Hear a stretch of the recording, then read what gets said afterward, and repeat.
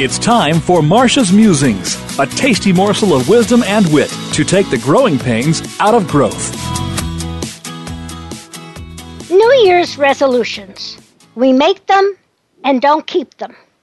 It's the start of a new year, and many of us have made resolutions.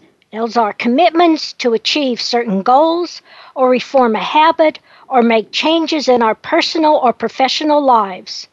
Some of the most popular are improve well-being, lose weight, exercise more, eat better, reduce stress, improve our career, get a better job, get a promotion, make a career change, improve our business finances, get out of debt, save money, invest more wisely. However, recent studies show that while 52% of the participants in a resolution study were confident of success with their goals, only 12% actually achieved them. A separate study by Richard Wiseman at the University of Bristol showed that 78% of those of us who set New Year's resolutions fail. So, what can we do to succeed? According to Jeff Hayden in his article, 21 Things That Beat New Year's Resolutions, the most important thing is to take action. He suggests simple statements, each based on an action, that can propel us to success. Here are the 3 that resonate with me. What about you? First, I finally got started. You have plans, you have goals, you have ideas. Who cares? You have nothing until you actually do something.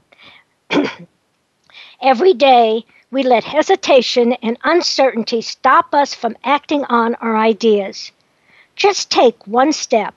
The first step is by far the hardest. Every successful step will be a lot easier. So, listeners, what is the one goal you want to accomplish in 2015? What one small step can you take right now, not tomorrow or next week or when you're up to it? Second, I'll show you.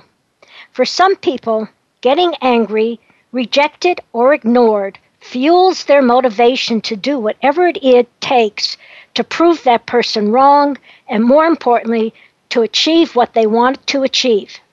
It may sound childish or stupid, but it works. It helps shake you out of your rut.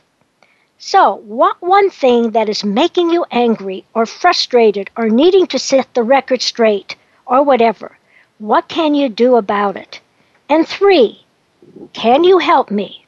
Asking someone for help instantly recognizes their skills and values and conveys your respect and admiration. That's reason enough to ask someone to help you. The fact you will get the help you need is icing on the achievement cake. So what can you ask for? And who can you ask for it? It can be something big or something small. And what can you do for that person to pay it forward? So here's a smart moves tip. Every statement listed above is based on an action you'll probably not taking. That's why knocking these off could pay greater dividends than almost anything currently on your to-do list. And each is a lot easier to accomplish than some grand, sweeping, hopefully life-changing, but in the end you never managed to accomplish New Year's resolutions. So, listeners, let me ask you this one question. What actions are you going to take right now?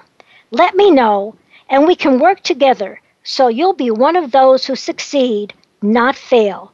Contact me at Marcia, Marcia, at smartmovescoach.com or call 972-380-9181.